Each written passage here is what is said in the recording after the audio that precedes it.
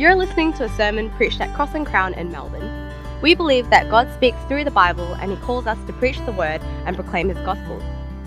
We pray that as you listen, you will be strengthened to know, love and live for Jesus.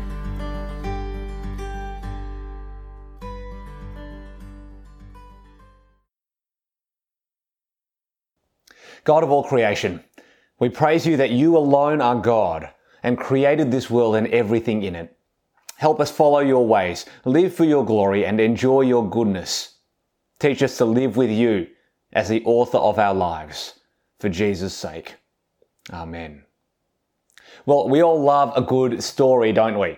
Whether it's a classic novel or an epic movie, stories have this way of showing us our true selves. They have this way of expressing our deepest longings.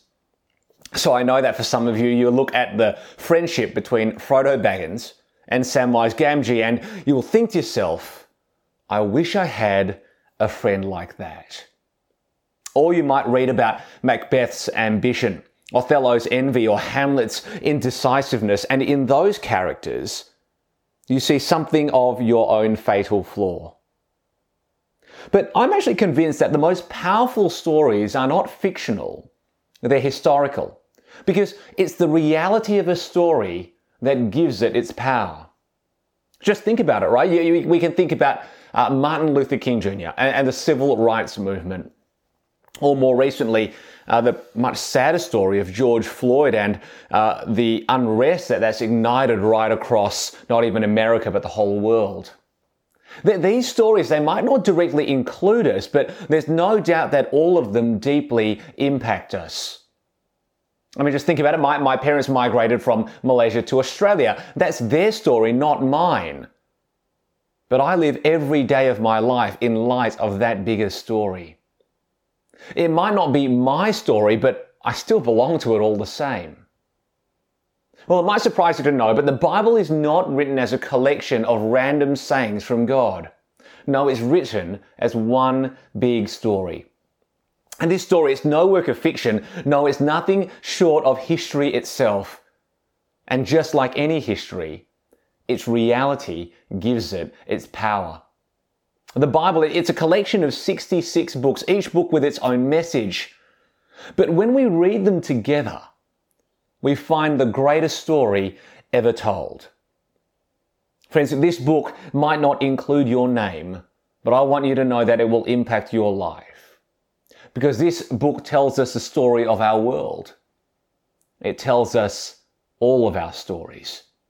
And if we truly grasp what this story is on about, it will radically change every part and every moment of our entire lives. So today, as we start our journey through this story, God is setting the stage. He wants us to see our world as it was always meant to be. Because if we know what we were made for, we'll know what we should live for. So today, let's look at the author, the arena, and the actors in this grand story. Part 1, the author. A few years ago, I was speaking with one of my non-Christian relatives who lives in Malaysia. And she said to me, Adam, you've got your God, and I have my God. You see, for my relative and for so many cultures around our world, atheism just isn't a thing. The problem isn't that she doesn't believe in any God, it's actually that she believes in many gods. Competing gods, each with their own place, their own people, and their own power. Well, that's the sort of world into which Genesis is written. A world of fear, superstition, and false gods competing with each other for power. But notice how our story begins. In the beginning, God created the heavens and the earth. Not my God, not your God, not many gods, but God, the one, true, and only God. You see, the Bible on page 1 opens with this massive claim: there is only one God, one creator, one author of history. Before anything else in this world existed, God was. He has always been. Psalm 90 says, from eternity to eternity, you are God. If you lived in the ancient Near East when Genesis was first written, your friends would all be worshipping things like the sun, the moon, and the stars. But look at verse 16. God made the two great lights, the great light to rule over the day and the lesser light to rule over the night, as well as the stars. Wow! The very objects which your friends are worshipping as gods or so-called gods are actually nothing more than the product of the one true God. They're not his rivals. They're not even his competitors. No, he created them and they belong to him. Now, if you're not a Christian, you might think to yourself, mate, we've progressed beyond worshipping a rock. And maybe you're right. But in Romans chapter 1, the Apostle Paul says that all of us have worshipped and served what has been created instead of the Creator. So your jam, it might not be the sun, the moon, and the stars, but all of us, without exception, have worshipped created things. Things that are good, but things that are not God. So we worship money, a good gift of God, but not God himself. We worship sex, a great gift of God, but not God himself. We worship marriage, a wonderful gift of God, but again, not God himself. And what's most tragic is we then take the pinnacle of God's creation and worship it instead of the Creator. We worship ourselves. I remember back in primary school, we were encouraged to write our own stories. What do you want to be when you grow up? And so we did what most kids would do. We asked our teacher, Miss, what should I be? But all she would say is, well, whatever you want to be. Which, can I say, is a very unhelpful answer for a 6-year-old. But it's also a very bad answer. Because it snatches the pen out of God's hand. It makes ourselves the author of our lives. It writes a new story. In the beginning, I created the heavens and the earth. But God says, no, I created you. I'm the author of history. I'm the author of your life. If you want to know what you should be, just ask me. Just listen to me. You see, friends, if we know the author of history, we'll know our place in history. If we know the author of life, we'll know the purpose of life. And the author of this story, the author of our story, is none other than the one true and powerful God.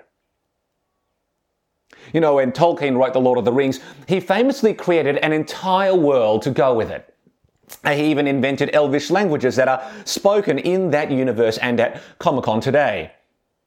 Tolkien created a world with all its people, languages and histories with nothing but the stroke of a pen. You see, as the author of that world, as the God of that world as such, he wrote it into reality. Well, as the author of our world, the God of our world, God has spoken this world into reality. Right throughout this chapter, in each day of creation, we read these words, "Then God said," followed by the words, "And it was so." You see, friends, there's a straight line between God's word and God's will. God simply speaks this world into existence. If you like reading fantasy novels or watching sci-fi movies, you might think this is almost a little bit anticlimactic.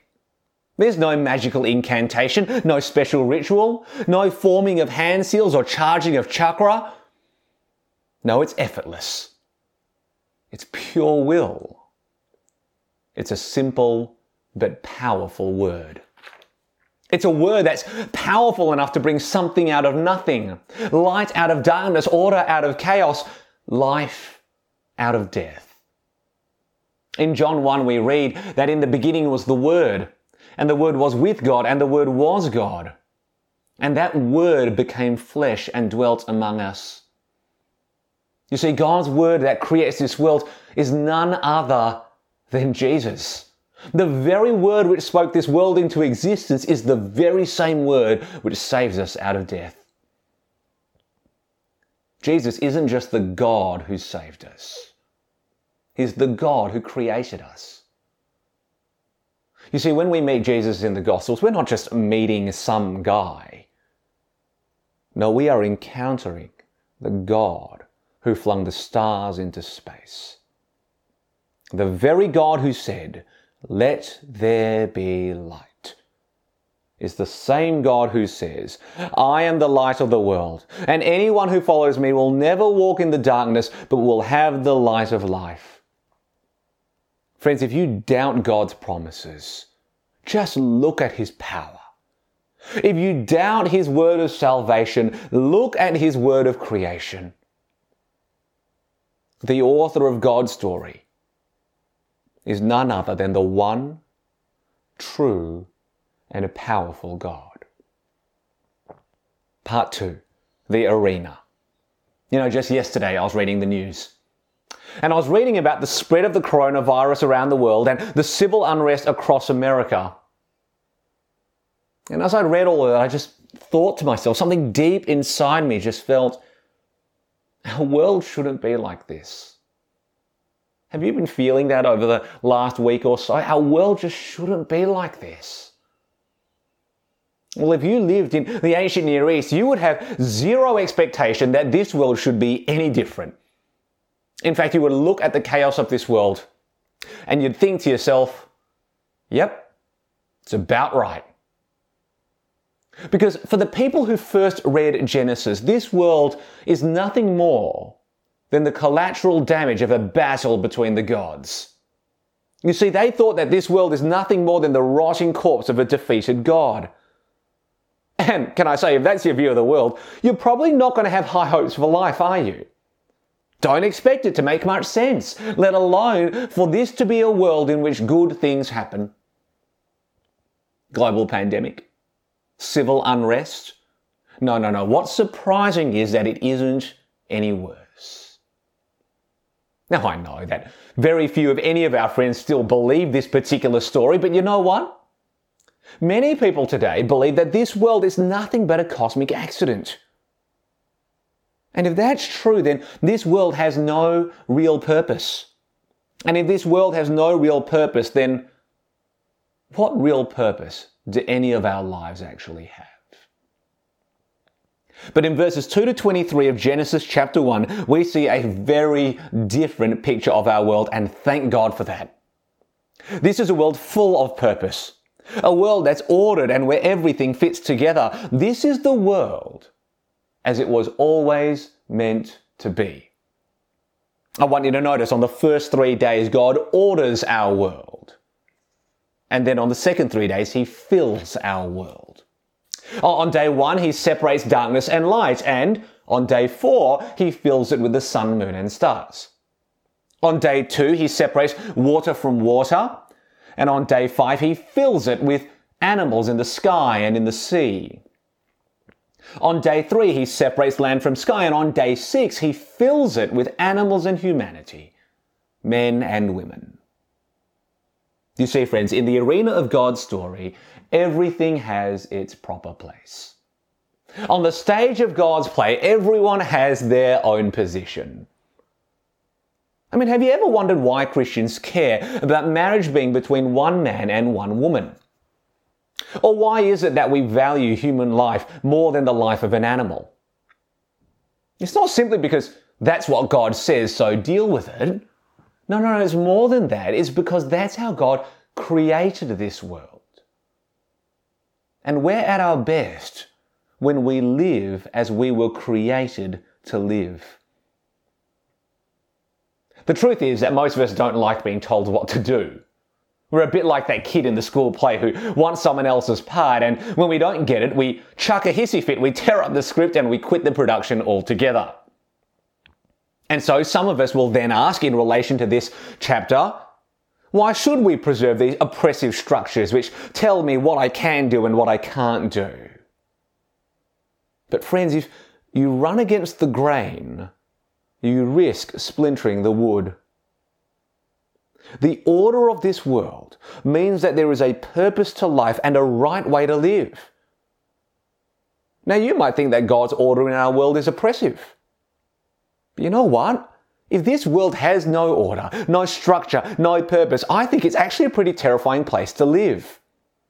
It's a world in which nothing makes sense. A world where the strong exploit the weak. A world where what is good and bad is decided entirely by those with all the power. And I don't know about you, but I don't want to live in a world like that. And that's not how God created this world. He authored this world with order and purpose. And I'll tell you why that's such great news. It means that our lives then can be filled with order and purpose when we live according to the purposes of God. And I want you to know that those purposes are not oppressive. No, they are good. Did you notice at the end of each day, 6 times we read, God saw that it was good. He's like an artist who paints a beautiful masterpiece, and after each stroke of the brush, each blot of paint, he steps back and he says, beautiful. Psalm 19 says, the heavens declare the glory of God, and the expanse proclaims the work of his hands. You know, that's a claim that no Buddhist can make. For a Buddhist, this world isn't good. No, this world is suffering. And the goal of enlightenment is to leave this world behind. But not so for us Christians. We know that God created this world to be good. I want you to know this, friends. Suffering and pain, sickness and death are not the way it's meant to be. And one day, in Jesus, God will renew this world to be everything that it was always meant to be. The arena of God's story is a good world created by a good God. Part 3. The actors. You know, so far we've moved through days 1 to 5 at a pretty consistent pace. Each day has no more than 4 verses allocated to describing it.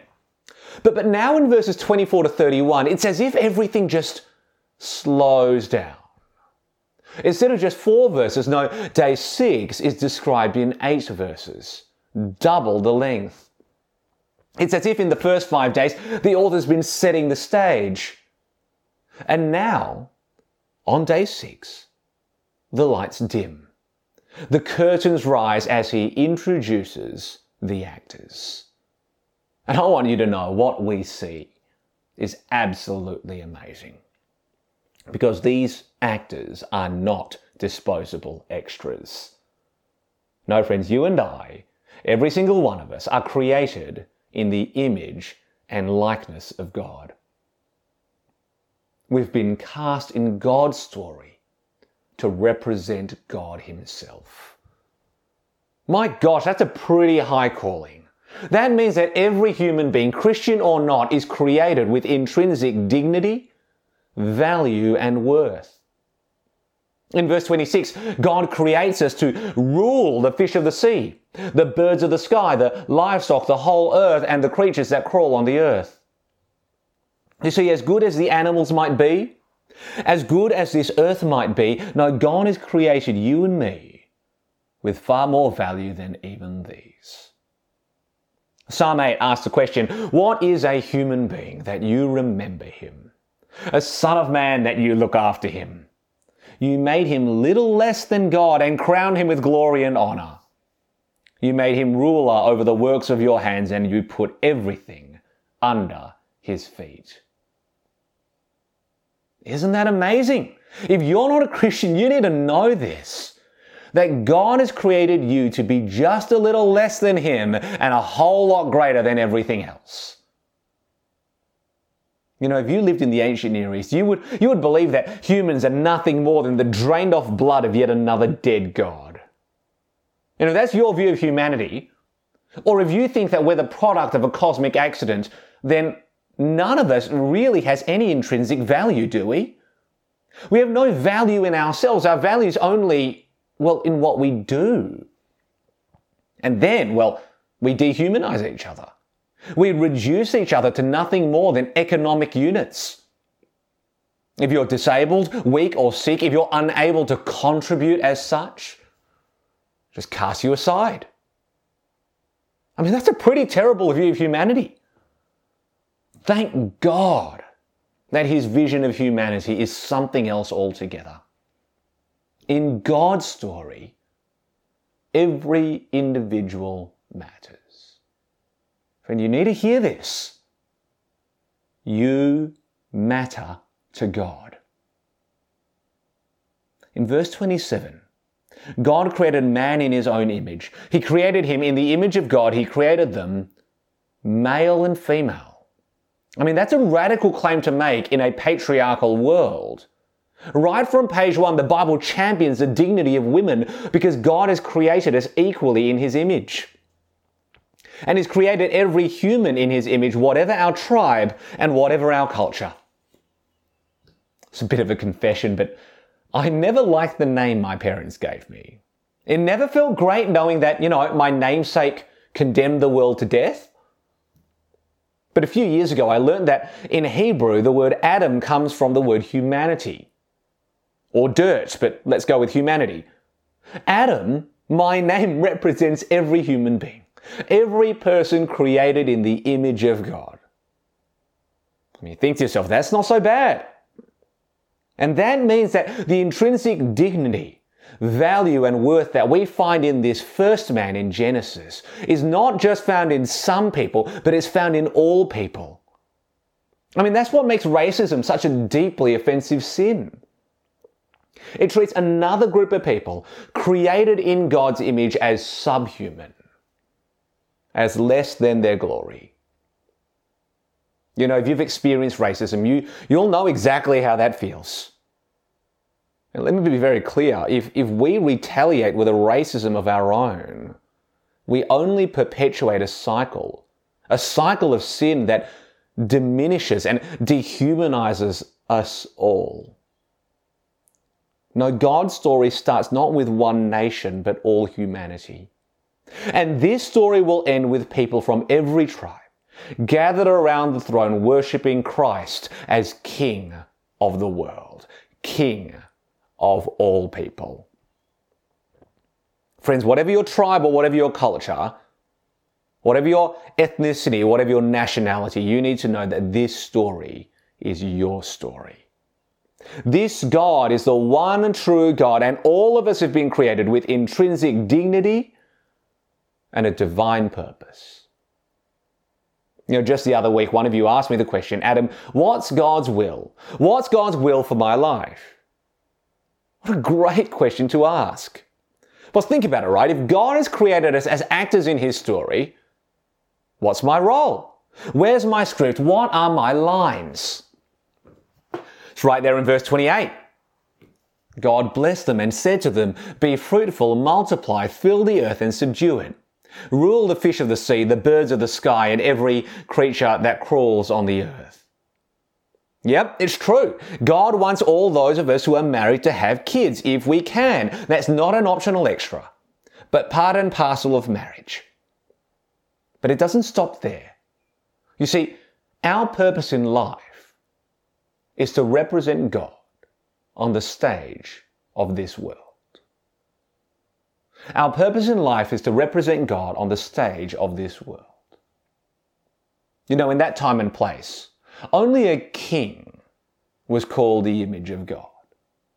He alone was God's representative in the world, and the rest of us, well, we were nothing more than just slaves.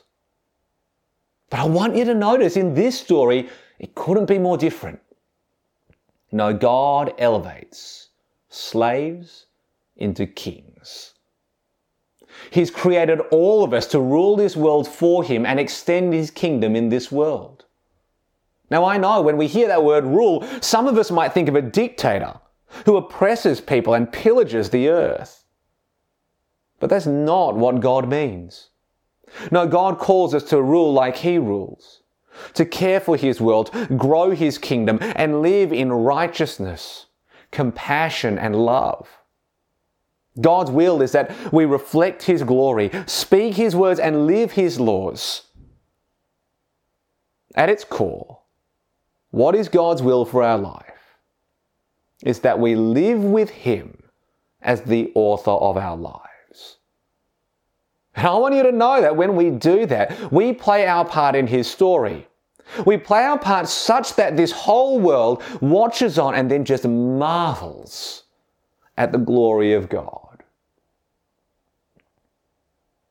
Friends, God created us to be a mirror of his glory. You might be confronting some significant life decisions. What should I study at university? Should I marry that person? How will I plan for my retirement?